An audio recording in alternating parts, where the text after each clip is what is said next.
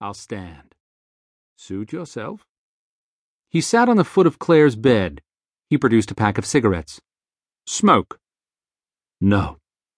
He shrugged and lit a cigarette for himself, then took it from his mouth and looked at it. Overrated, American cigarettes, he said. Though I suppose it's what one grows used to. Do you have something you want to get to? Parker asked him. He raised an eyebrow. He seemed to be trying for the studied British effect, but it didn't quite work. There was farmer in him somewhere, farmer or cattleman, something like that. He said, I think you can guess, Mr. Parker, what we're here for. Parker didn't like that. He was here under his other name, Matthew Walker, the name he used when he wasn't working. He didn't like it that these people knew so much about him, and he knew nothing about them. He said, I don't make guesses. You're here, you're going through my goods, you're making muscles. I don't know why. Right now you're having fun, taking your time. Later on you'll tell me.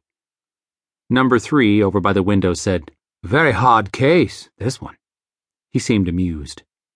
Number 1 shook his head. He said to Parker, Very well, you're a cautious man, so I'll make things plain for you. We're here to talk to you about your current project. I have no current project, Parker told him. It was the truth, but he didn't expect these 3 to believe it. They didn't. Number 1 smiled and shook his head. There's no point in any of this, he said.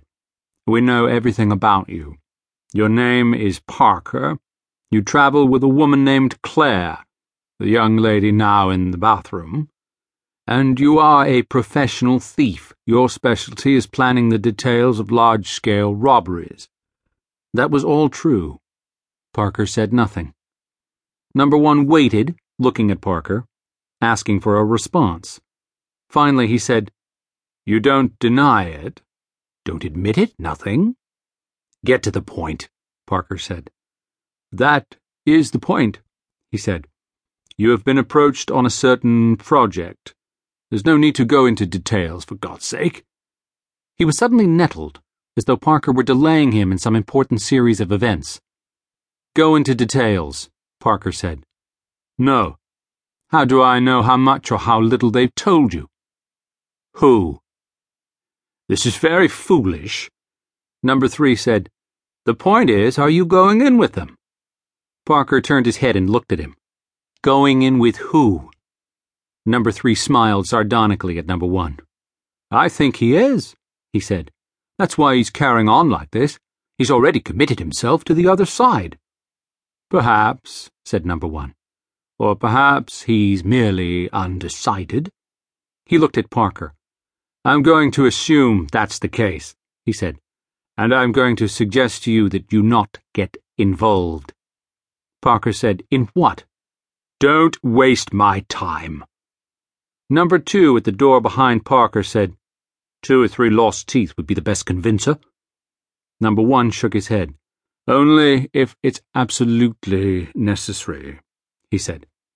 To Parker he said, Ostensibly you and your lady friend are here from Miami on a shopping trip. Content yourself with that. Make it a shopping trip, and bring it soon to a conclusion and return to Miami. Do not get involved. If you don't already know the caliber of the people who've approached you, allow me to tell you they are useless. Worse than useless. Liabilities. You know the kind they are. You seem to be a sensible man. You aren't simply bucking the Colonel's stooges, you're bucking us. I don't think you'll want to do that. Parker said, If I ever find out what you're talking about, I'll bear what you said in mind. Cautious to the end, huh? He smiled and got to his feet, flicking cigarette ash on the rug. Very well, then, he said. We'll leave it at that, for the moment.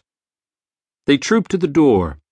Parker turned and looked at them, the 3 of them standing together, looking like cousins, threads of similarity among them, that touch of the farmer in all 3 of them.